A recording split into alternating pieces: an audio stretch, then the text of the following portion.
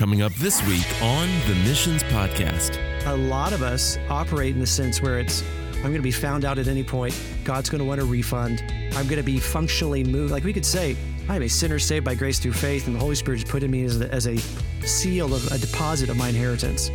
But we functionally live and act out of our emotions that we will be moved from security to wrath at any point if God is unhappy with us. And we live that way.